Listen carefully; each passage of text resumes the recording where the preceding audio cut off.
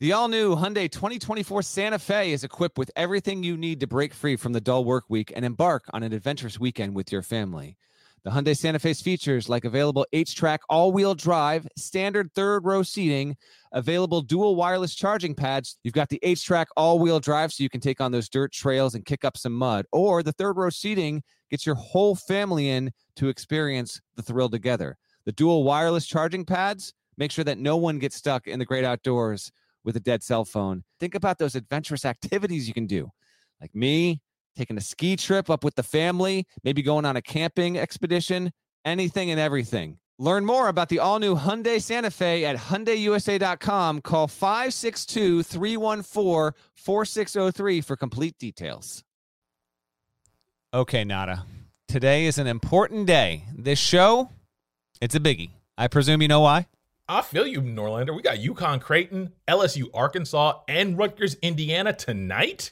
What? Plus, we've got Auburn Mississippi State game to track. Hey, I'm completely on it. No, not it. You're always on it when it comes to the games, but that's not what I mean. This isn't about the games. I'm talking about the calendar. What month is it? Wait. We're still in February, right? Here's the thing.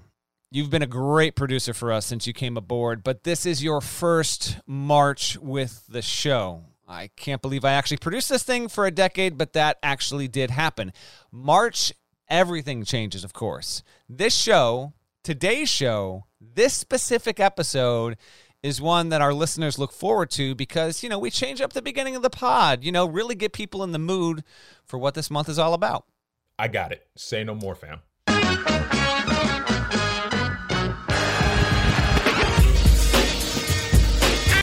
Okay, I actually kind of like that. Is that Public Enemy? That's good. That's good. But I thought we talked about this. You know what we needed to be playing like 30 seconds ago, right? Okay. I got a little too eager. I know exactly what you're looking for this time. The world is a vampire. Santa Drain. Wait, no. I mean, song undeniably rules. Sorry, I got caught up there. Not what I was getting at. And where the heck did you find that? I mean, it was listed under Gary Parrish go-to karaoke bangers. Got it. That makes sense. What else is in that pile, by the way? It looks like it's all Kanye, Bubba Sparks, Pusha T, Moneybagg Yo, and there's the entirety of Gwen Stefani's solo catalog in here. Obviously. Yeah, there's more. Oh, there's more. Okay. What do you got? 3 unopened pairs of AirPods, 5 packs of medium white undershirts, a book titled Sex, Jesus, and the Conversations the Church Forgot, and I think this is a handwritten list of people he knows. It says, who can I pay to do things for me? Okay. That's another show. All right. All right, you see that creative music over there? Absolutely. Yes, I do. You see where it says CBS College Hoops theme song? Oh, that's what you're looking for. Got it. You ready? Let's do this.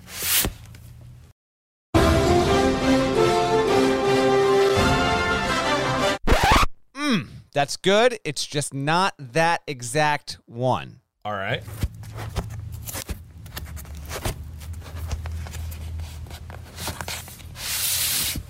Boom. This should be it.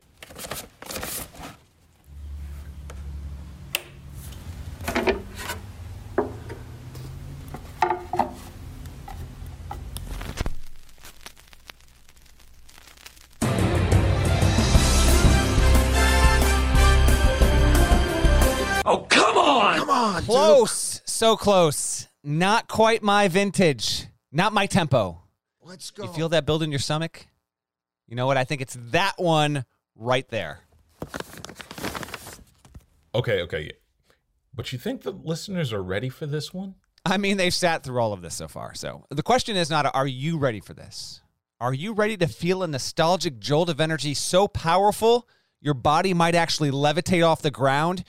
Did you ever think, could you ever dream that a guitar pick scrape against the strings could tear open a pathway to your very soul?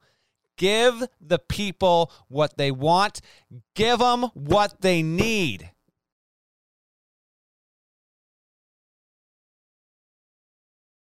You mean like now? Damn it, just play the song already.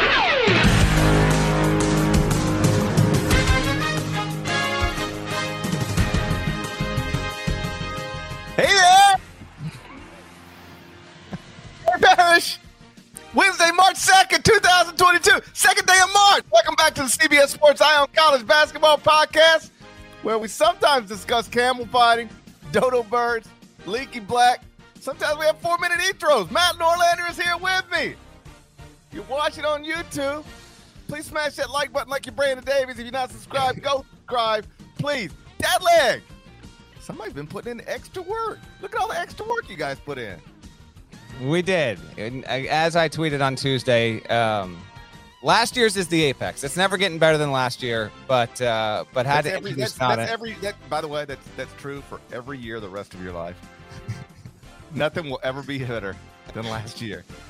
Okay, we're already getting comments. You need the whole song. Listen, if you are listening on the podcast, you're going to notice that the entire song is playing underneath. But if you are watching live on YouTube on Wednesday morning, first of all, smash the like button. Second of all, like you're Brandon Davies. Because we had to introduce different elements of production here, it was a quick fade out. So if you want the entire intro again with the song underneath GP's intro, you're going to hear that on the podcast version, either when you're literally listening to this right now, or if you're watching and you want to listen to it later, you can do that. So that was, yeah, man. How about that? By the way, you want to explain, what was that book, by the way? Sex, Jesus, and the Conversations the Church Forgot to Have. That's in your pile. You got an explanation for that, Parrish? Premarital sex? You studying up right there or what? I will tell you an actual book that's in my home that I got offended. Tell me if you would be offended by this. Come home one day and my wife has got a book sitting on the nightstand. She ordered a book. She's reading it. She's like got a bookmark in it and the whole thing. She's on page 82, right? You know what the title of the book is? It's something close to this, perhaps exactly this. Here's the title of the book. How to Successfully Live with Screwed Up People. Should I be offended by that? No, I didn't. No, I don't think so. And not as Mike being on completely just threw me for a second. I thought there was someone in there. That was the book. Your hotel room for a second with you. No, there's nobody in my hotel room. Nobody would ever come in my hotel room. Nobody. By the way, the sun. I'm facing the sun in New York City today, and so that's why I can't have the city as the backdrop, because you wouldn't even be able to see me, which may or may not be better. How to Successfully Live with Screwed Up People. That was the book. I think that actually makes sense. Yeah. How dare you buy that book and set it where I can see it? Like when I wake up. Talk about messing up somebody's day. Amazing, man. Amazing. Your internet doing okay over there, by the way, buddy? The internet's out in New York City. God, did St. John's lose last night? I mean, I don't even know anymore. Hey, listen, isn't it a joke? Your internet is actually out right now. Only by the pure brilliance of technology and phone latching are we even having a podcast. Personal hotspot is a game changer. I can remember when I first got into this business, I cover high school sports for the Commercial Appeal, and I'd go to a football game on a Friday night, and I might actually have to go to a payphone and dictate my story to somebody back at the office. Yep. And now I've got a hotspot. So even when St. John's loses and the internet goes out like it does in Indiana all the time, look at it. We're still here. We're here. It's March. Hope everyone liked the intro. Had to bring in Nada for that. Wanted to get a little bit of a different flavor versus last year. So yes, we put in a little extra work, and hope it gets you as amped as it does for me. If you are new to the podcast, a reminder, or I guess a bulletin here, that every March episode starts with the old school classic best version of the NCAA on CBS theme song. So that'll be in your life for the rest of the month. The biggest result of Tuesday night, it originated in Madison, Wisconsin. Final score, Wisconsin 70, Purdue 67. Chucky Hepburn, Audrey's great-grandson. Of course. I knew that was coming. I knew it. I watched this game last night, and I was like, is Parrish going to invoke Aubrey Hepburn? I knew it. I knew you were doing it. And I'm not objecting, but continue. Yeah, he's Audrey Hepburn's great-grandson. I saw this in the official bio, Wisconsin Sports. The official Wisconsin Sports website. Also, Jalen Crutcher's cousin, Chucky Hepburn, banked in a three-pointer in the final seconds to break a tie, win a game. So the Badgers have secured at least a share of the Big Ten title. And if they beat Nebraska on Saturday, which, by the way, is suddenly harder than it used to be, it's still likely to do it, but still harder than it used to be. If Wisconsin beats Nebraska this weekend, and they'll be double-digit favorites, they will be the outright Big Ten champ for the first time since 2015, and they'll do it in a season in which they were picked 10th in the preseason Big Ten poll. Make sense of it, dead leg. Oh, I can make sense of something else real quick. Nebraska went to Fred Hoiberg and said, if you want to be our coach, we're not going to pay you as much money, and they can't lose since that happened. On the road, 2 straight wins. If I'm Wisconsin, I'm terrified. Nebraska won at Penn State, at Ohio State, and next, as you just said, at Wisconsin. That's going to be on Sunday. Make sense of it? If you can walk into Value City, you can maybe walk into Cole. You might be able to walk into Cole because we know everyone's walking into Pinnacle Bank. So, man, how to make sense of Wisconsin? Well, this is obviously nothing new. Now, make sense of Wisconsin and how it's so different in the metrics. We don't need to keep having this conversation. I feel like this has become like a very dominant conversation this season in terms of teams with good records not having those records reflected in where they might sit in Torvik or the Massey composite or KenPom or wherever you want to say. And, we've explained that plenty. If you have narrow margins of victory over teams that you're supposed to be a lot better than, it's going to drag you down. If you have blowout losses, sometimes that'll drag you down. And that's happened with Wisconsin a couple of times. But at 24-5, what else do we need to see here? Team is just terrific. Yes, there were some ridiculous shots. I loved how it played out. You had Johnny Davis, banks open. Jaden Ivey says, no one else is getting this ball. I'm taking this 3 right now. Just cradles it in, ties the game. No timeout. Chucky Hepburn off the glass. Just beautiful. By the way, loved Johnny Davis's quote after the game. He said, quote, there's a curse in here. Kids, earmuffs, adults in the car. Not that bad, but I want to give a heads up. Hey, I'm not going to lie, Johnny Davis said. That was some bullshit, but it went in. I love that. Love that from Johnny Davis. And yeah, Wisconsin, it gets the win. Okay. Credit to Torvik on this. He tweeted this out a few days ago. Now it's yet another one. So Wisconsin right now in games decided by 6 points or fewer this season, 15-1. 6 points or fewer or games that went to overtime. Close games. All right. They're the new Providence. Even better than Providence. Yeah. It's the most close game outcomes in terms, like 15-1 is the most by any team in a decade. And it's the most ever by any team that had more than 10 and only 1 or fewer losses. So Wisconsin is basically proving to be better in close game situations than any team of the past 14 seasons. It's remarkable. Purdue has been a victim to some close game results and taken some losses this season. But, toss me your question or your thoughts on Wisconsin, but also, are you with me at least that Wisconsin has to now be sitting at the table for 1 seed? I'm not giving them a 1 today. Gosh, man, you would have thought these people were the same people that hate Gonzaga, and they may well could be. But I put out on Tuesday night, I was like, listen, here's the deal: 24-5, 16-4 record top 2 quadrants. Only Kansas has more at 17 in the top 2 quadrants. KPI is 3rd, strength of record is 4th. 4-1 in quad 3, and the one loss that quad 3 is to Rutgers. And then there's 12-2 road neutral. To me, it's at least a discussion. If Wisconsin doesn't lose again, I think it should be a number 1 seed. If it does not lose again, this resume-based metrics obviously support that. The predictors absolutely do not. So in a weird way, I want to see that. I want to see where Wisconsin, now if Wisconsin keeps winning and beating good teams in the Big Ten tournament, it's not going to be like 21st in KenPom. It's going to be up to like 11 or 10, and I think it's going to be much more reasonable. But right now, I think it's hard for a lot of people to wrap their minds around the idea that they've seen this Wisconsin team continually win close game after close game after close game. They don't light the world on fire on offense. They can't shoot from 3 hardly well at all, and so this doesn't look like a number 1 seed. But from what they've been able to prove, I think they've gotten to a point where we have to discuss that being a possibility because of their overall play against the top 2 quadrants. Really, really good record. They should not be a 1 seed today. If we were doing the tournament right now, they do not have the resume to be a 1 seed. But to your point, if they went out, that means beating Nebraska this weekend and then winning the Big Ten tournament. And if they do those things, they'd be outright Big Ten champs and Big Ten tournament champs. And yes, then they would be a 1 seed. I said a similar thing about Providence, before last night. if Providence would have won at Villanova last night, they're outright Big East champs, and then they win the Big East tournament. I think Providence, despite not so great computer numbers, for the exact same reasons of Wisconsin would have been a 1 seed in the NCAA tournament. I think that's now over for Providence. They're playing for a 2, a 3. They're in that range, but they're not going to be able to get to a 1 now.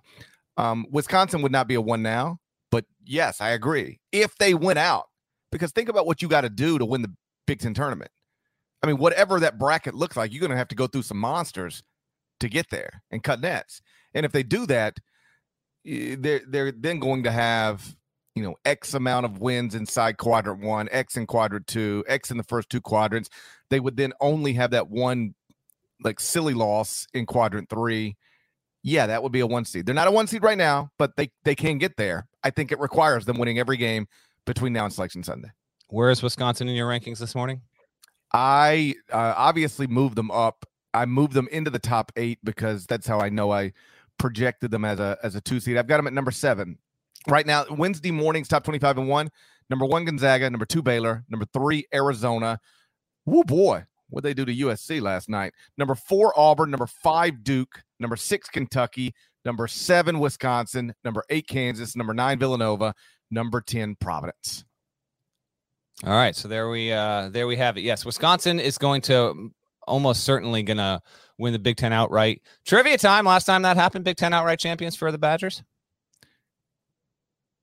Literally said it already on this podcast, 2015. I might have missed that one. Okay. So you got it. No, I'm giving it. How to successfully do a podcast with screwed up people. Get me that book. I wrote that book. What are you talking about? Author Matt Norlander in his classic 16-minute read. I can't wait to click on something you write that doesn't say 16-minute read. Oh, what do you want from me? Every time I click on it, it says 16-minute read. I'm like, son of a bitch, 16 minutes. I got time for this. What are we doing? You think I got time to write it? I just got a You realize we could save each other time if you just relax a little bit. Give me a good 7-minute read. I'm gonna try. We got another long one coming. Duke stuff related. Just get ready for it. But it'll be a fun one. We'll probably actually debate a little bit about that on Friday. A little bit on Friday. A little teaser, something related to Duke's players and Coach K that we're gonna run Thursday. We'll talk about that on Friday. Real quick on Purdue. Purdue at this point, has it entered Auburn territory in terms of, we tend to go to how much are you concerned? And I don't know about that, but 3-3 in the past 6, just like Auburn, and averaging 67 points in its past 6 games. Whereas before that 6-game stretch, it was, north of 87 points per game on average. The losses are at Michigan, projected tournament team right now. At Michigan State, projected tournament team. At Wisconsin, projected tournament team. The last 2 are by a combined 6 points. They got rolled by Michigan. That was back on February 10th. So it's been a bit since then. And the wins in that stretch are not against tournament teams. Maryland, not in the field. Northwestern, not in the field. Rutgers, definitely off from being in the field at this point there. So, just if you have any on Purdue, I'm just otherwise. Yeah, well, listen, obviously, we've talked so much about Purdue. I think everybody knows where I'm at on Purdue. I love Matt Painter. I love the roster. Jaden Ivey's incredible. Zach Edey's awesome. They do not guard very well, and that's a problem. If you're trying to make the first Final Four for your school since 1980, guarding in this way makes it an unlikely scenario. It's wild. Sitting in studio with different people every week. Last night was Shelvin Mack and Chris Walker, and I think both of them said Purdue. I'm picking Purdue to go to the Final Four. I love Purdue. Everybody loves Purdue because they're fun to watch. I mean, Jaden Ivey is unbelievable. When they're alternating those bigs, it's great. They're terrific offensively in general. Everybody loves Purdue. They're fun to watch. But the problem is the numbers are the numbers. They don't guard. And that's a problem if you're trying to get to the Final Four. Doesn't mean they can't do it. It just means that teams like them don't typically do it. Last night, I will defend them.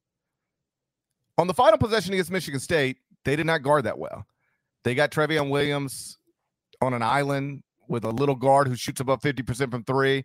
He had to back up, launched, ball game. But they, in a 4-day span, found themselves in a tie game with less than 10 seconds to play in regulation, and they needed to stop. They did not perform well in those final 10 seconds against Michigan State. Last night, what are you going to do? I mean, they just banged one off the backboard in on you. That's just unlucky. You know, that's just unfortunate. I think Matt Painter even said it's just bad luck. And he's right. Yeah. You know, Purdue, Purdue actually guarded that situation pretty well. Contested. You know, Hepburn didn't get some wide open look like Tyson Walker did.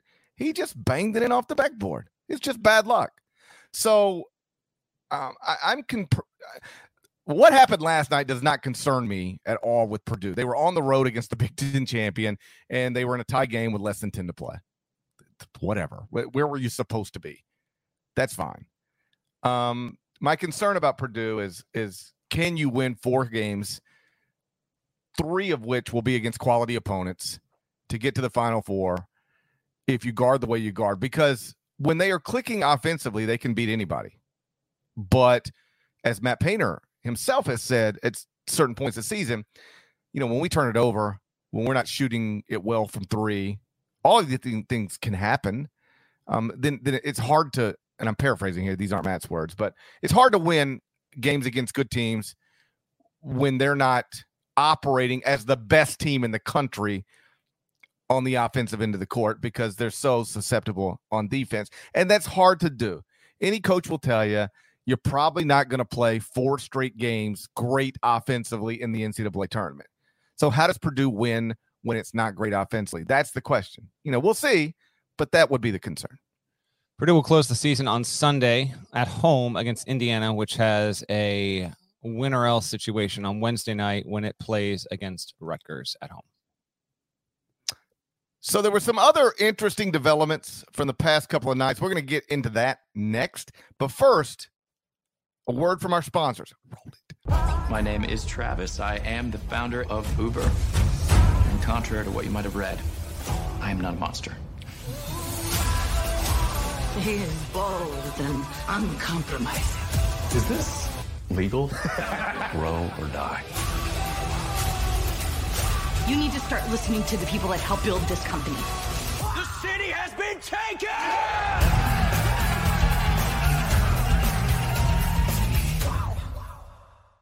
Are you looking for a new basketball shoe? If so, this is Gary Parrish here to tell you that the New Balance 2-Way V4 features the groundbreaking use of fuel cell technology with fresh foam, creating the ultimate combination of rebound and cushioning. Every step feels explosive and dynamic, and the upper construction features a lightweight textile that's supportive and breathable. So whether you're hitting the clutch shot or locking down the opposition, the 2-Way V4 gives you the tools to play at a high level. Learn more and purchase the 2-Way at newbalance.com. Did you know that while over 60% of Americans dream of starting their own business, less than 20% of them take the first step? The reason? Building a business is tough. Taylor Brands is simplifying the business journey. From launching and managing to growing your business, Taylor Brands isn't just another tool. It's your online business partner from launch to success. With Taylor Brands, building your dream business becomes an effortless experience. Their comprehensive platform guides you through every step, ensuring you have everything you need in one place. From LLC formation to bookkeeping, invoicing to acquiring licenses and permits, and even setting up your bank account, Taylor Brands handles it all seamlessly. And our listeners will receive 35% off Taylor Brands LLC formation plans using our link, taylorbrands.com/CBS Sports. That's TAILORBRANDS.com/CBS Sports. So start your business journey today with Taylor Brands.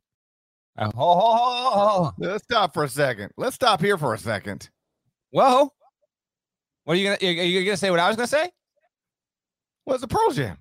Exactly. Pearl Jam. Why go? I'm in, and it's got the woman who was the lead actress in *Halt and Catch Fire*. I'm in. Sold. Think I might stream that. There we go. Pearl, exactly. I was like, whoa, what are we doing here? Like I might have to stream that. I'd like to know how Uber became Uber. Yeah. Wouldn't you like to know how Uber became Uber? Yes. Man, I got Wygo in my head now. That's a good thing. All right, what do you want to talk about? I want to talk about this. Okay, you want to do 20 minutes? So some other interesting results from the past 2 nights. Let me walk you through some bullet points. Arizona secured the outright Pac-12 title. Bombed USC at USC. Boise State secured. Probably shouldn't be using the word bombed as it pertains to basketball. I apologize. That was ridiculous. Boise State secured the outright Mountain West title with a win over Nevada. Is that true? You're shaking your head like it's not true. No, it's true. All right, good. Duke. It's true. Dude, I went to bed at 4 a.m. I don't know if any of this stuff's true. I just type stuff with one eye open. Duke secured at least a share of the ACC title with a win at Pitt. Houston secured at least a share of the AAC title with a win over Cincinnati. On Monday night, Baylor won at Texas, grabbed its national best 12th Quadrant 1 win. Villanova completed a regular season sweep of Providence, and like we mentioned already, Nebraska walked straight into Value City. Deadleg, It's been a busy couple of days. Tired. Paris saying we can't do the podcast at 10 a.m. when I'm up till 4 a.m. Wired, the podcast is never better than when Paris is on as little asleep as possible. So I'm sorry. I'm sorry. I'll tell you, listen, just chill and I'll go through this here real quick. Well, we hit on a few results. We'll go a little bit chronological order. Baylor, oh, by the way, as we speak, second in KenPom, Gonzaga, then Baylor. Now there's many more title contenders. We were literally here a year ago. It's Gonzaga and then Baylor. 1-2 in KenPom. Scott Drew, again, the race for player of the year, we still got we'll see. We'll talk about it Friday, right? But it's been crowded, and the coach of the year is the same. And Scott Drew's got to be like top 10 for coach of the year. Top 10, top 3, top like maybe number 1. This dude lost. First off, he's coaching at Baylor. Let's start there. All right. He's not the head coach at Kentucky. He's not the head coach at North Carolina. He's the head coach at Baylor. And I say that with all due respect. You know what I mean. When he took over Baylor, what was Baylor? It wasn't Kentucky. It wasn't North Carolina. He's built this into this. Won a national title, lost 4 starters, is now down 2 rotation players, and is about to be a number 1 seed again for the 2nd straight year, and it would be 3 straight years if the dumbest pandemic in my lifetime wouldn't have canceled the 2020 NCAA tournament. Like, we've been banging the drum like Ed Cooley, coach of the year. And various other men within the sport. I'm not certain it shouldn't be Scott Drew at this point. He's that. Well, Greg Gard, another one, picked 10th in the Big Ten, 2 seed right now. There's a lot, but yes, Scott Drew. I haven't heard any of that. Just wanted to inject it into the pod because it's just a joke, man. This team is 25-5, top 10 in offensive and defensive efficiency, and they're down their most important big man for the rest of the season. What's his name, Parrish? Jonathan Tchamwa Tchatchoua. And they don't have the leading scorer, LJ Cryer, who I didn't hear Fraschilla say this on the broadcast, but someone tweeted he said it, and it wasn't it's Seth Davis. It's our friend Seth Davis said it, right? Seth Davis tweeted that Fraschilla said he doesn't think Cryer's playing the rest of the year. Now, I don't know if that's one of those deals where, like, you know, they go to the shoot-arounds like this. I don't know if this happened or not, but, like, is Fraschilla just riffing, or is that Scott Drew kind of maybe casually saying, like, I don't know, and then Fraschilla just winds up saying it. I don't know. No. Franny is plugged into the Big 12. Let me just tell you, when you work those games, you go to shoot around, and it's a very casual, candid conversation with the coaching staff while players are out there shooting free throws. I did not hear Fran say that because I was traveling on Monday night. I didn't hear him say it with my own ears, but Seth Davis did. I trust Seth Davis, and I trust Fran Fraschilla. Fran didn't just throw that out right all loosey-goosey. If Fran said that he doesn't think LJ Cryer is playing again this season, I would assume there's a good chance LJ Cryer doesn't play again this season, which would obviously be less than ideal. Agreed. So Baylor maintains its 1 seed status with that win. And yeah, again, 16 quad 1, quad 2 wins, 16-5 record. By the way, again, Wisconsin 16-4 quad 1 and quad 2 record. I also want to mention San Diego State won at Wyoming on Monday. I think that should lock the Aztecs there. Mountain West should get 4 in.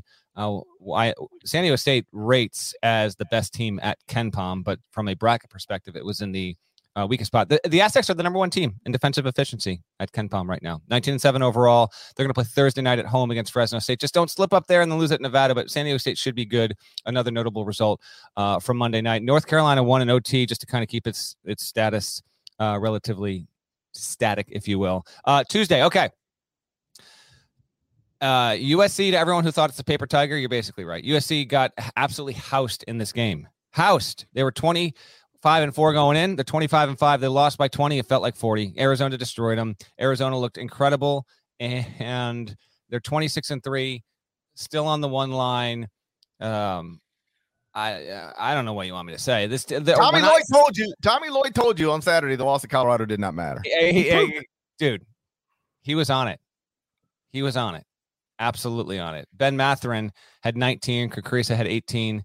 Dalen Terry and Omar Ballo had 11 apiece, while Justin Kier had 12 for Arizona. I was finishing up the court report as I was watching this. So I was like watching the game, but writing and all that. And every time I looked up, Arizona was dunking on USC. Like every 90 seconds. Like I never saw USC's possessions. I was looking up. It was just Arizona one after another, 15, 20, 25-point lead. I was like, all right, well, going to make it an easy night then. So good on the Wildcats for winning like that. And you're right. Tommy Lloyd called it. Didn't mean anything. Absolutely didn't mean anything. Michigan won. How about this? And then we'll get to Ohio State. Michigan wins. It's now 16-12. Since February 10th, win, loss, win, loss, win, loss, win. Next game, Thursday, Iowa at home. Kind of an intriguing game for both teams. Michigan's in the field. Iowa's in the field. I said on CBS Sports HQ a few days ago that if you only have one quad 1 win or 0, you shouldn't be able to get into the NCAA tournament from a power conference. Iowa only has one quad 1 win, but they're safely in the field. I don't know. We'll see. If Iowa doesn't win against Michigan, and then it doesn't win against Illinois, and then it loses its first Big Ten tournament game, are we absolutely certain the Hawkeyes are going to the NCAA tournament? They'd have one quad 1 win, and they'd be sub 500 in quad 1 and quad 2. Just something. I'm not looking for an answer from you, GP. Just something to think about. If they beat Michigan, then I think they're going to be good no matter what. But just keep it in mind. Like on that note, and I don't know if you call the AAC a power conference, but Houston has 0 quad 1 wins. They're fourth in the net. Fourth in the net. Yeah, I mean, I don't blame you. I don't know that I would call the American in a power conference right now either. But Houston has 0 quad 1 wins. Now they can pick one up this weekend at Memphis, but they head into the weekend with 0 quad 1 wins, and they're fourth in the net. Incredible computer numbers, but nothing good in the first quadrant. They're 0-3 in quadrant 1 opportunities. Wow. You're right about that. Man, talk about the American dragging them down. Yikes. And yet they've overcome it. Like predictives have them top 6. Resume KPI strength of record 14, and and they're still fourth in the net. If you want any evidence, and we're not short on this at all, that the net, which I've maintained since it started, is more predictive than results based. And this is fine. I don't have necessarily an issue with it. I'm glad they have results based metrics to evaluate off this as well.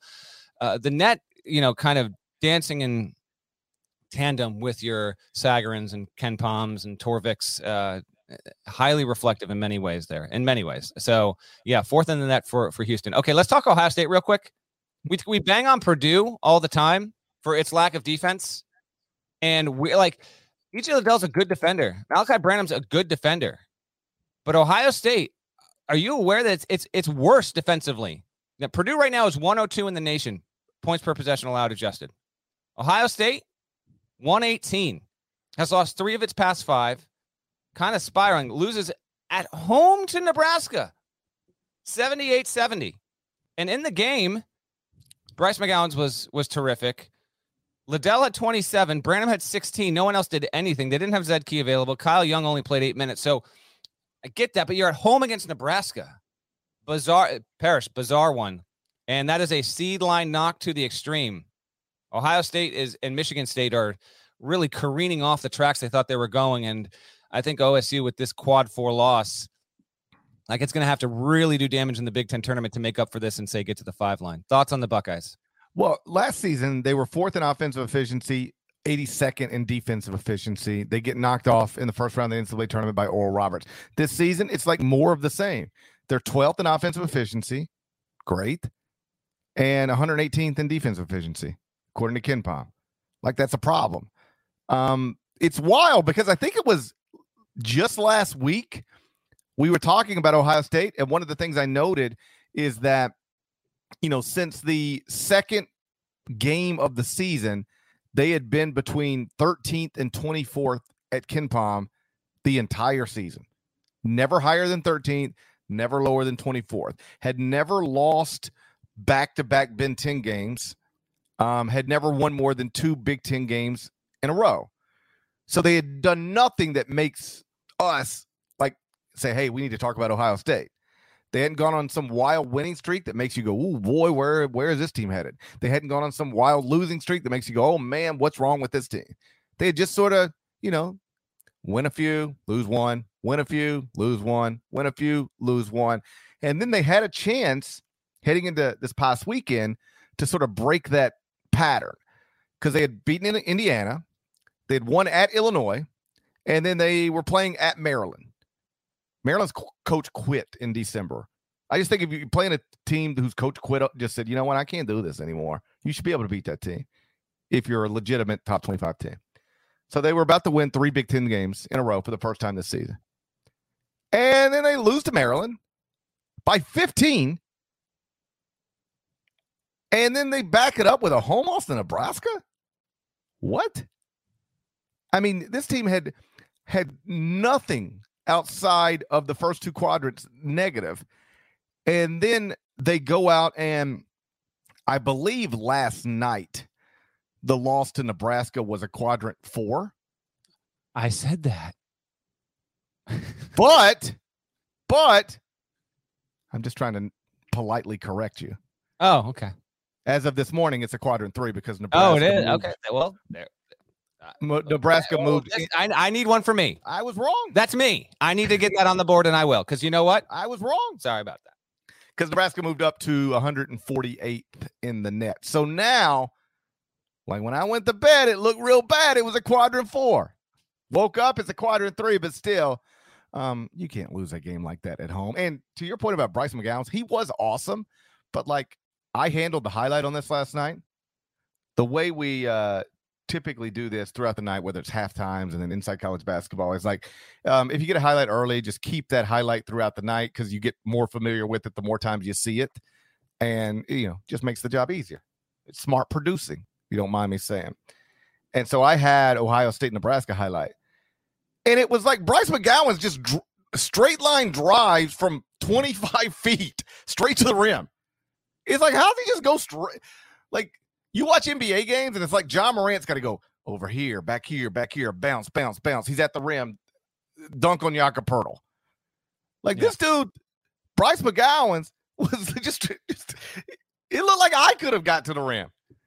I mean, he was just going straight to the rim with zero resistance from anybody. Play after play after play. Like, he's awesome. He ain't that awesome. So, like, can somebody stand in front of him? Just one person make him go left or right, straight to the rim, over and over again. Good on Nebraska. You needed something, so at least you got a little positivity heading into March there. Ohio State. We'll see how to successfully live with poor perimeter defenders. Write that book. Somebody write that book. That book does need to be written. By the way, the book referenced in the intro actually does exist. Feel free to search it on Amazon. Real book. TCU wins at Kansas, 74-64. Ochai Agbaji has 13. Jalen Wilson does as well. Mike Miles is really good again. Are you locking the Horned Frogs into the field? They're 19-9 right now. They got to turn around because of COVID makeups. They got to turn around and play Kansas again on Thursday. So right now, TCU, best team sheet metric, strength of record, 28. Worst team sheet metric, net and BPI, 46 apiece. 3-5. against the top quad 1 opponents it's faced, 6-6 overall against quad 1, and 9-9 in quad 1, quad 2. So 500. As an example, Iowa, I said before, Iowa, right? Well, if it loses the next two, it'll be sub 500. Well, Iowa right now, 7-8, quad 1, quad 2. TCU, are you locking them into the field, or they need to win one more game no matter where they get it? I think they're in. I mean, I think they're fine. I mean, listen, I don't love the end of the season because, like, you know how this Kansas thing's going. I mean, they're going to lose by 30. Like, that's the way that you like. That's that you're setting. Oh, all right. Quick poll. Let's set the over under. Kansas beats TCU Thursday by 29.5. Now to put that poll up in the YouTube stream if you can. I'm exaggerating. I don't think they're going to lose by 30. No. In all seriousness, I want to see if some people think that Kansas is going to be that demonstrative and come out and be that ticked off. Over under 29.5. So let's see what the poll says. This is the problem with this COVID rescheduling stuff. You beat Kansas, you ought to be like able to enjoy it for a minute and not have to go. You shouldn't have to go deal with them again 2 days later. These guys are probably, as we speak, watching video of what they just did last night, preparing to play them again. That's no fun. Like, hey, congratulations, you beat Kansas. Now you're ready to get on a plane and fly to Lawrence. We got Allen Fieldhouse tomorrow night. What? We gotta go do that again? That's why I love it. Yeah. And then at West Virginia, I know West Virginia stinks, but it's still West Virginia, you know? Don't lose, though. Here's the thing. When you're asking the question, because TCU's probably like a top 8 seed right now.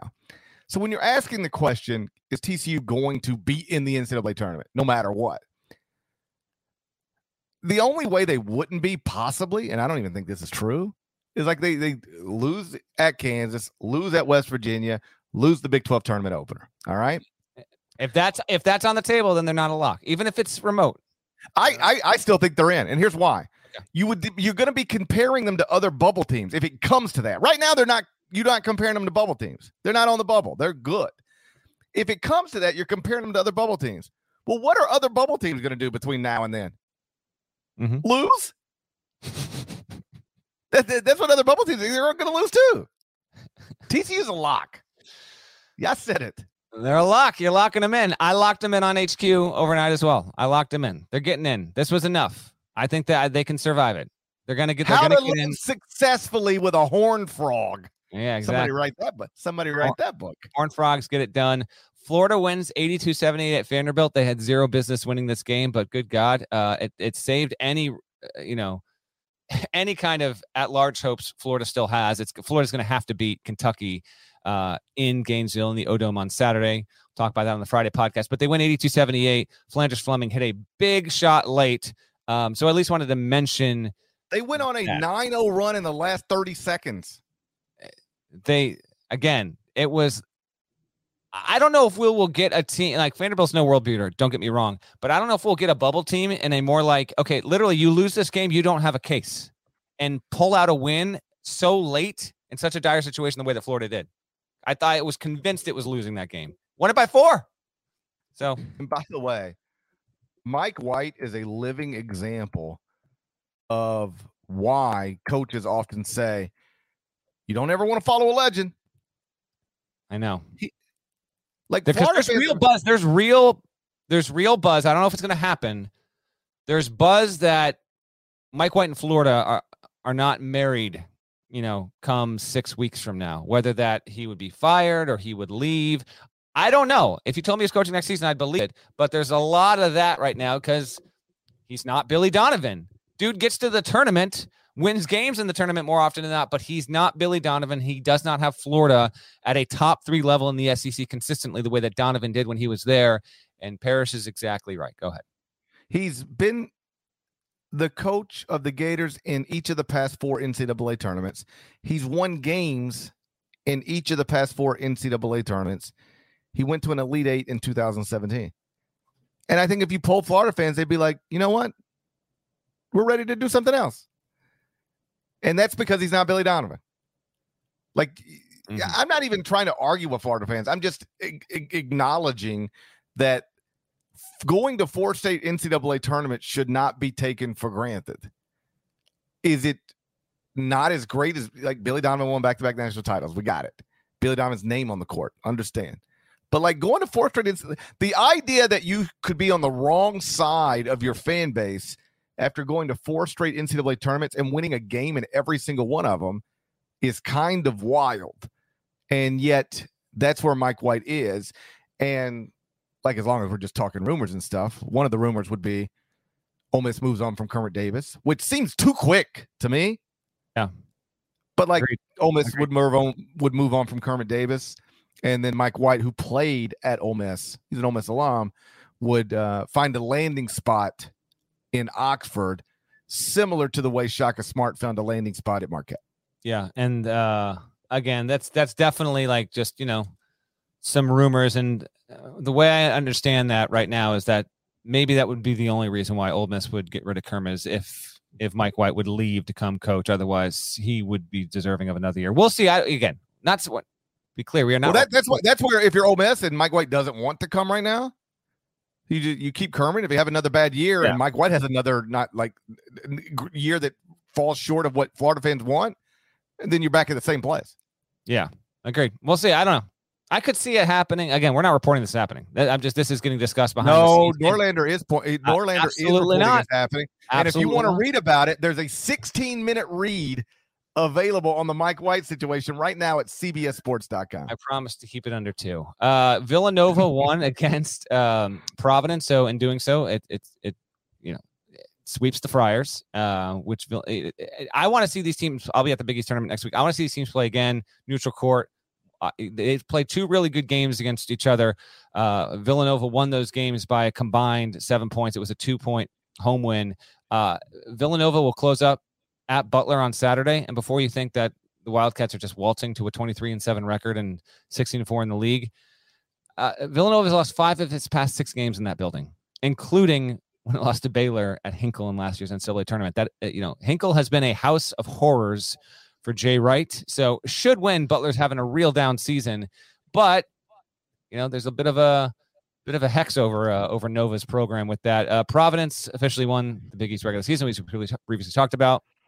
Its regular season is done because all of the makeup games that the school and the league tried to schedule for this upcoming weekend, all of the other teams had games that were scheduled, and so the league was saying, we're not going to remove this team from playing this previously scheduled game just to give Providence an extra game. So because of that, Providence now is the only power conference team whose regular season has been completed. They will sit and wait for, they finished Tuesday. They will not play until Thursday. So they got a 9-day wait before we see them again as the number 1 seed in the Big East tournament. If my memory is correct, the number 1 always plays the 8 at the noon tip at MSG. I will be there. I will be on hand. And right now, real quick, 1, 2, 3, 4, 5, 6, 7, 8. The 8 seed right now is St. John's, Providence, St. John's. If the slate holds, VCU. This was CBS Sports Network. Gonna be a bad internet day. I can already see it coming. Okay. VCU beats Bonaventure on CBS Sports Network. Parrish, did you have this highlight? Did I? No, I didn't. But Okay. I watched the game. Yeah. Boy, they get VCU won big. Yeah. Shouts to Woj. He's on a flight last night. He texted me. He's like, yo, do you got to log in so I can watch this game on my flight? I said, yeah, I got a Paramount Plus login. Sent it to him. About 8 minutes later. Paramount Plus logins? About 8 minutes later, he's like, I can't watch this anymore. He was so disgusted. Obviously, St. Bonaventure shorthanded. They're missing the big. That's a big deal on the road at VCU.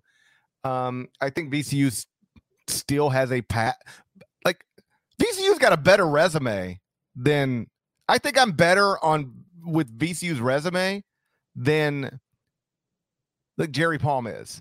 I'm not questioning Jerry Palm. I think I'm worse. Really Palm's worse? got him in the field. Interesting. Okay, so Palm has him barely in the field. You've got him a little better. I think I'm slightly worse. Make the case. Like if I remember correctly, last night after that win, they moved to 6-6 in the first 2 quadrants, and they've got 1 quadrant 3 loss. Right. Yep. I'm always looking at these things, and 500 in the first 2 quadrants is good, and then you just got 1 quadrant 3 loss. I looked at VCU. I was like, why are they not already in the field even before last night? And again, I'm not trying to be an amateur bracketologist. I'll let those guys do that. I'll do what I do. But I think VCU is going to end up in the NCAA tournament. They're the Bonnies at this point. That's probably it, right? They probably need the automatic. Yeah, they're done. That's it. Yep, they got to win it. They got to win the A10 tournament. Yeah, for sure. Yeah, I mean they got blown out. Okay, VCU. I mean, it's been fantastic as of late. But as a reminder, I even had a coach bring this up to me on Tuesday. Your final 10 games, like that thing that's not a criterion and hasn't been for more than a decade. So how well you've played from like the beginning of February till selection, it's not a thing. But I will say that VCU has played well as of late to get itself even into this tournament conversation. I highlighted them actually a few weeks ago on the Court Report. This was a 10-6 team 6 weeks ago. Since then, they've only lost once. They've peeled off 11 straight wins, 11-1 in that stretch. Only loss was at home. They got roasted by Dayton, which, oh, by the way, won on a alley-oop inbounds buzzer-beating dunk against Richmond on Tuesday night. I still don't think Dayton has a case, just as an aside there, because they lost to LaSalle. I think there's too much bad on that resume. If we look up and the Flyers are in the A10 title game, then let's talk. But I have a hard time seeing them overcome that. It takes at least that. But yeah, Dayton, at least.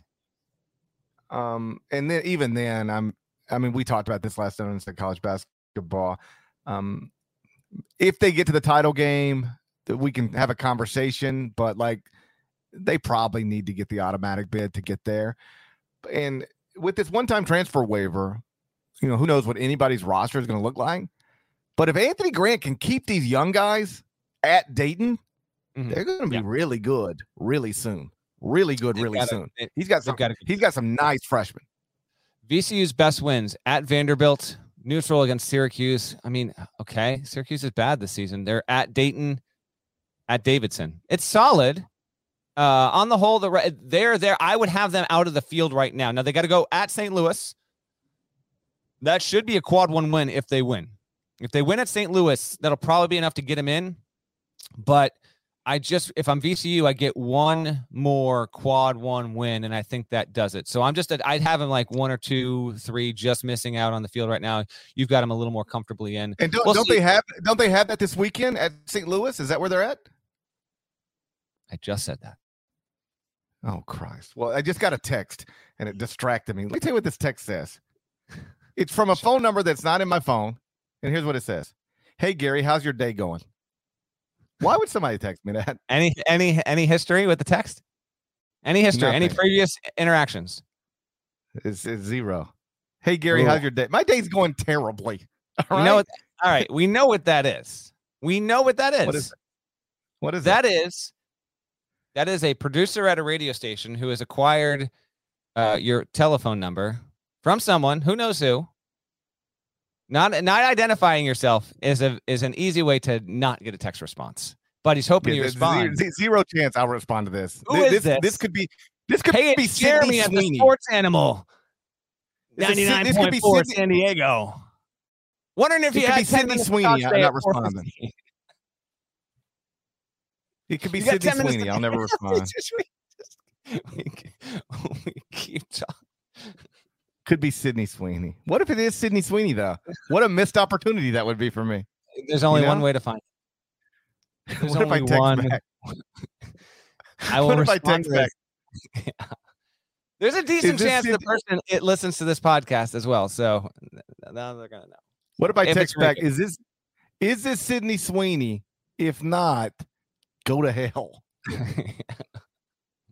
I think you should actually. Do it. Do it. Let us know. Do it and let us know how that worked out for you. Do you want me to type that exactly? Is this Sydney Yes, Sweeney? I do. I actually do. I want you to type that. And then by the end of the podcast, I want to see what this person responds if they respond. Please do. Yes. What do you have to lose? What's the area code? Give us the area. Just give us the area code. This is the reason I'm hesitant. It's 901 area code. That's New York. Like, what if it's my grandmother's neighbor or something? No, that's Tennessee. Okay, Tennessee. Well, I'm thinking 918. 901. It's Memphis. Yeah, I don't get it. 901. Rest in peace to Dolph. You know what? That's fair. If it's Memphis, I think you got to wait. I think he can't do it. What if Sydney Sweeney has a Memphis area code, though? Have we talked about that?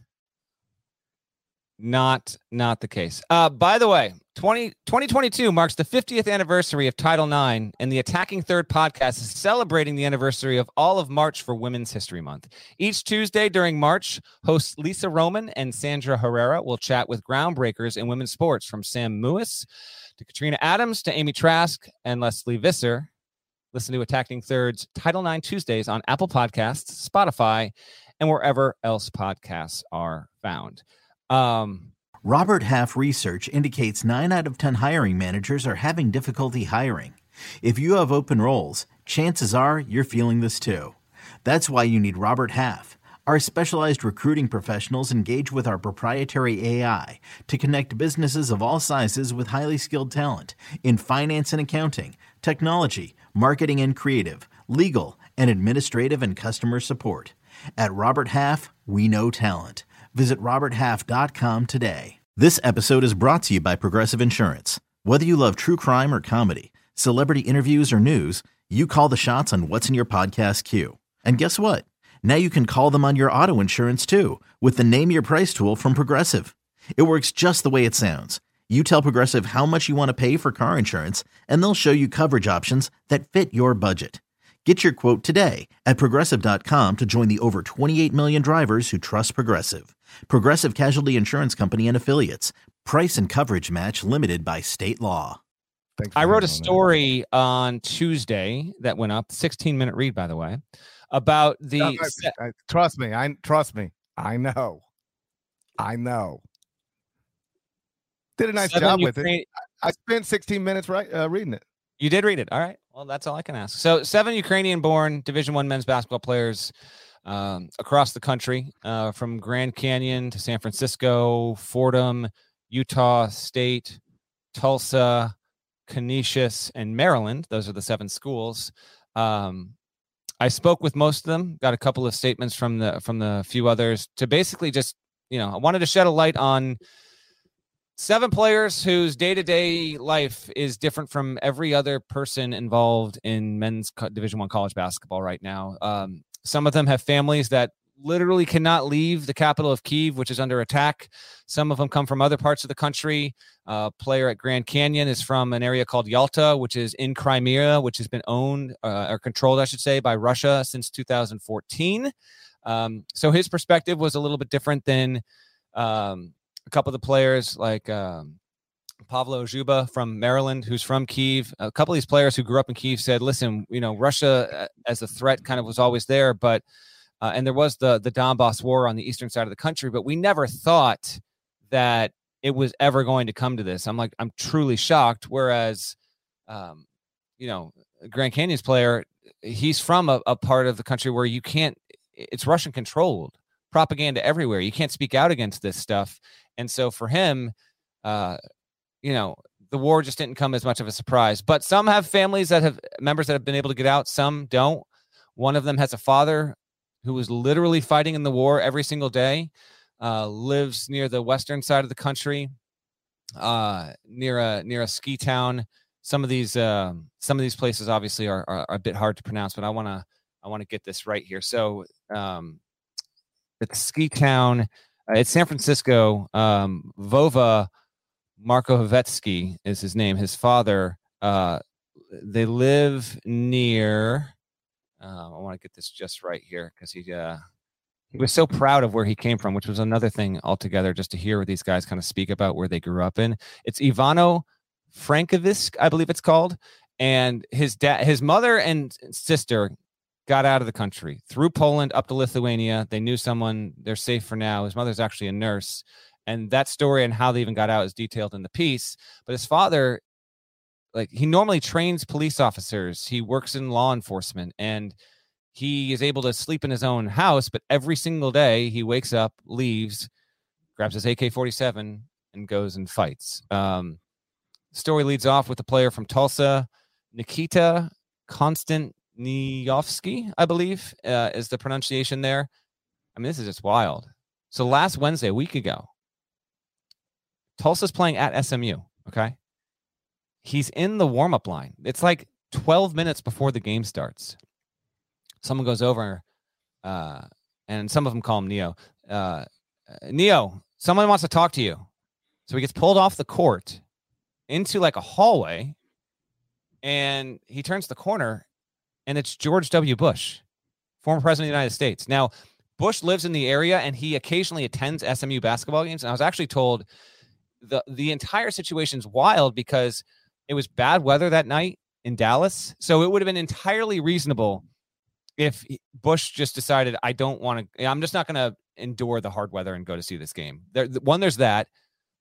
Two, the Tulsa SMU game happens to coincide almost exactly with Russia firing its first shots in Ukraine. So, Bush, no one even knows how Bush found out that Tulsa had a backup center from Ukraine on its roster. I mean, as I kind of point out in the piece, when you travel with Secret Service detail, like these are the things they look like. Someone might have just looked up the game roster. If you work Secret Service, you got to know everything about a situation. If you're with a sitting president, a former president, the whole deal. But Tulsa still doesn't know how he found out who told Bush. And he just basically, Nikita told me, he just wanted to express to me how he supports the Ukraine, supports Ukraine and the Ukrainian people.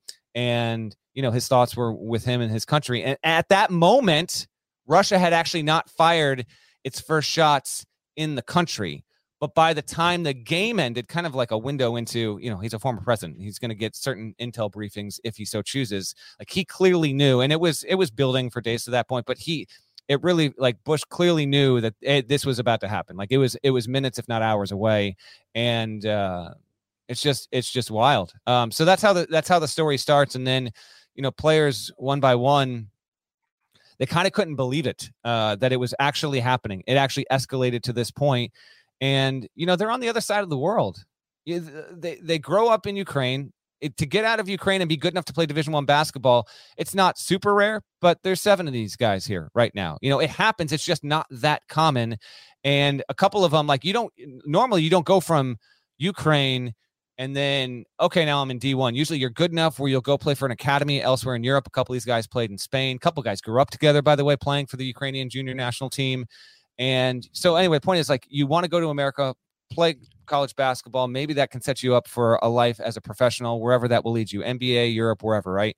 And so they do this, but now they're helpless. And I'm not going to give away all the details. If you haven't read it, please go read it. We'll put it in the podcast description as well. But a couple of them told me, like, and some of this didn't make it into the story because the story is long and I didn't want to, bog it down totally with quotes. But a couple of them told me, like, I'd rather not be here right now in the United States playing basketball.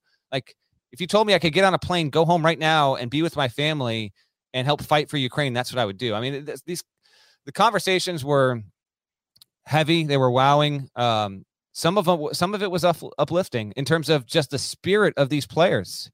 It's just incredible. But when I was talking to Nikita, the player at Tulsa, like we're literally talking on Sunday night, and he's going through what he's lived through in the previous 3-4 days. These guys are getting text messages and videos on like secure messaging apps. There's one called Telegram, which I was not aware of until I did the story, but they're not using WhatsApp. They're not using Signal. They just use a thing called Telegram where you can have like a group phone call with like 8 people. So he's getting phone calls. They're literally getting updates of photos and videos of the destruction happening from their friends. It's not like, hey, I saw this on my social media feed. Look at this news clip. It's literally their friends taking these photos and videos and sending these players updates over messaging. And again, remember, they're 6, 7, 8, 9 hours ahead in Ukraine, depending on where these players are located in the States. And so oftentimes, a lot of what's happening is these people are giving these updates in the morning time in Ukraine, but it's nighttime here. So these guys are either having trouble sleeping, and they're literally tracking this stuff at 3 a.m. Maryland's player told me he had to take sleeping pills, and it finally started working because he couldn't sleep for like 3 straight days. So that's happening. And then Nikita told me, I'm talking to you right now. This is Sunday night. So I'm talking to you right now, and I'm pretty sure they're getting bombed, meaning the place in Kyiv where his family is located, that general area, like he thought, like, the attacks are happening as we're speaking right now. So it's very, very heavy stuff. I wanted to give voice to every single Ukrainian player. So all of them are quoted in the piece, all of their family situations. They come from all across that country. And if you haven't taken the time to read it, please do. I felt this was a very important story. These are people that are helpless right now, and they've received a ton of support, a ton of support, which you would expect and which is so wonderful, but it's still not easy. You know, we are gearing up for March, an incredible month for this sport, and it's all happening against the very real, dire backdrop of a needless, tragic, scary as hell war with a country that wants no part of it and is fighting back and fighting like hell to make sure it can maintain its freedom and its democracy and its independence from Russia. And these are, 19, 20, 21-year-old players. And, I didn't go to them looking for insight as to how the war ends. They don't have that. I went to them because I wanted to hear where they're from, how their families are doing, how is everyone safe, and what it's like to be a Division I men's college basketball player as a situation unfolds that we haven't seen on this planet in quite a long time. Clearly, the entire world practically almost is opposed to what Russia is doing and is vocally, pushing back on that, sanctions, the whole deal. If you've been following the news, you know what's been happening there. So just keep that in mind. If you catch a Maryland game, Utah State, Canisius, Tulsa, San Francisco, Grand Canyon, Fordham. Fordham, last one I'll let you go, GP. I know I'm kind of rolling here, but Fordham has got a guy, comes off the bench. He's like a bit player at best, right? I talked to Kyle Neptune on Sunday night. He's like, man, imagine you go on vacation. Like, you live in the United States, you go on vacation to Europe, and while you're over there, like, your home state's under attack. It's just getting bombed. Like, think about that. And I was like, yeah, he's like, he's not doing well right now. Like, he is struggling. And Neptune was talking about his player. They call him Rostislav Nowitzki. He comes off the bench, has a career night against UMass on Monday. 10 points, 100% from the field, pair of rebounds, pair of steals. And when I talked to Kyle on Sunday, I said, what have you done as a program? He's like, we're going to get patches on the uniforms. We hope that we can get it done by like the end of the week. Well, something happened between then and Monday morning, because they made it happen. They had a Ukrainian flag patch that they're going to wear for the remainder of the season. So if you watch the A10 tournament, you'll see this on Fordham's uniform. Fordham got the win. He played well. Really cool, like on-court success mini story tied to all this. And yeah, just keep these players and their families in your thoughts, because there are people, loved ones, friends in legitimate hour by hour, day by day danger. They are leaving. One player has a family that has to go into their hallway in their 18-story apartment building so that if missiles hit their apartment building, they're not next to the windows and don't get killed. Another one has to scurry about 7 minutes from where they live to get underground in the subway, which is kind of a makeshift bomb shelter. And they can't even drive there because the roads are no longer even drivable. So there's a lot more detail in the story. Again, it'll be in the podcast description, but that was the big piece from Tuesday on the site. It's heartbreaking. The main thing I noticed from the quotes in the story is how these young people, they always knew this was possible, I guess, but like genuinely didn't believe it would ever come to this, like tanks and missiles in Kyiv. And obviously there's no way I could properly understand what it must be like, to be in another country while your home is being attacked, while your family's at risk. But, the overwhelming feeling must be helplessness. I travel a lot, and there have been times where I'm on the road and like there's bad weather back home, like a tornado warning, and I'm fine. Everything's fine where I'm at, but like, there's like tornadoes have touched down back at home. And so you're constantly in touch with your wife and, you're FaceTiming, like, everything okay? The kid's okay. Like, you feel so helpless. And obviously every time so far, that's never resulted in anything. But like, I can just remember being nervous and feeling helpless. Now, compare that to there's actual missiles shooting into your hometown. Places you've seen your whole life are no longer there. People you know are no longer alive. I mean, I can't imagine what it's like to be these young people over here trying to focus on, school and basketball while your loved ones are back home literally under attack. And like you said, there's no way for them to predict how this is going to go or where it will end. I won't try to do that either. But I as much as I can be, have sort of been consumed by this over the past week, reading a lot, listening a lot, watching a lot. And for whatever it's worth, and this was an awful thing to hear, I saw one expert say that among the worst things that could have happened once Russia decided to do what it's doing is, Russia would have taken Kyiv in 2 days, very quickly, took control of the city. That would have been terrible, right? Heartbreaking. But the person went on to explain, what's even worse than that? Russia taking Kyiv in 2 weeks.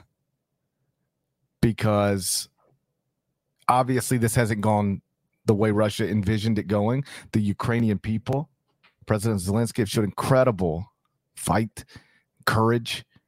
I mean, professional athletes, multimillionaires are fighting for their country right now. Mm-hmm. Vladimir, Vitaly Klitschko, Lomachenko, incredible courage. It's not something I'm proud to say, but if my country was under attack and I'm a civilian, would I kiss my wife and children goodbye and fight? I don't think I'm brave enough to do that. I'd probably be one of the people fleeing.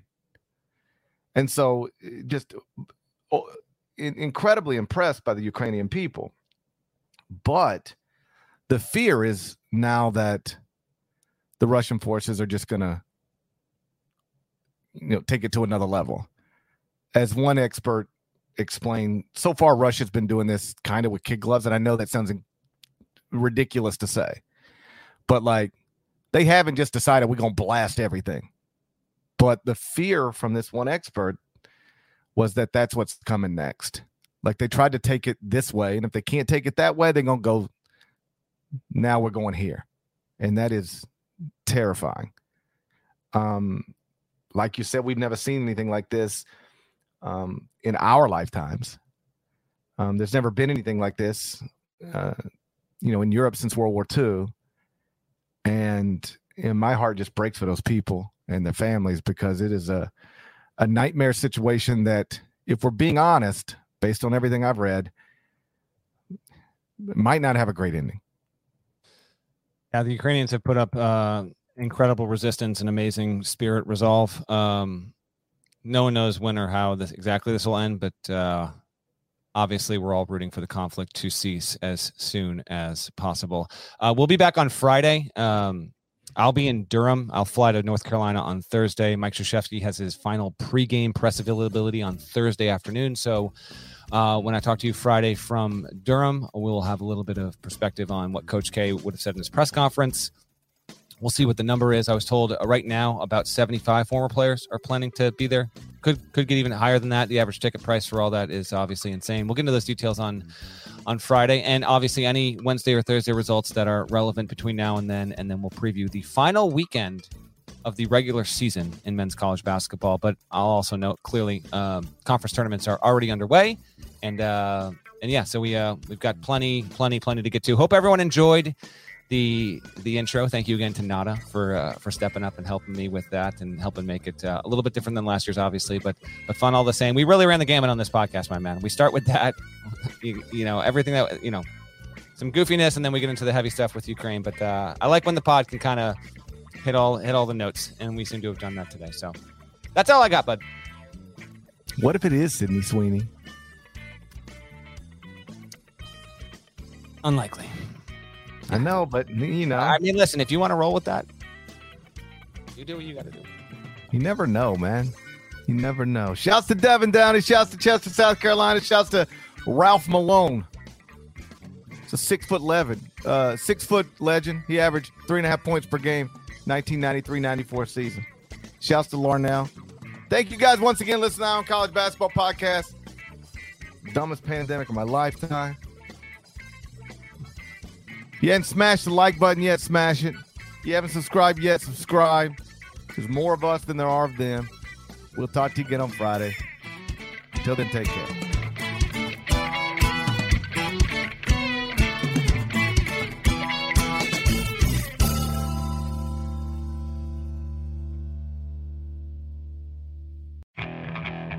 Okay, picture this. It's Friday afternoon when a thought hits you. I can waste another weekend doing the same old whatever, or I can conquer it. I can hop into my all-new Hyundai Santa Fe and hit the road. Any road. The steeper, the better.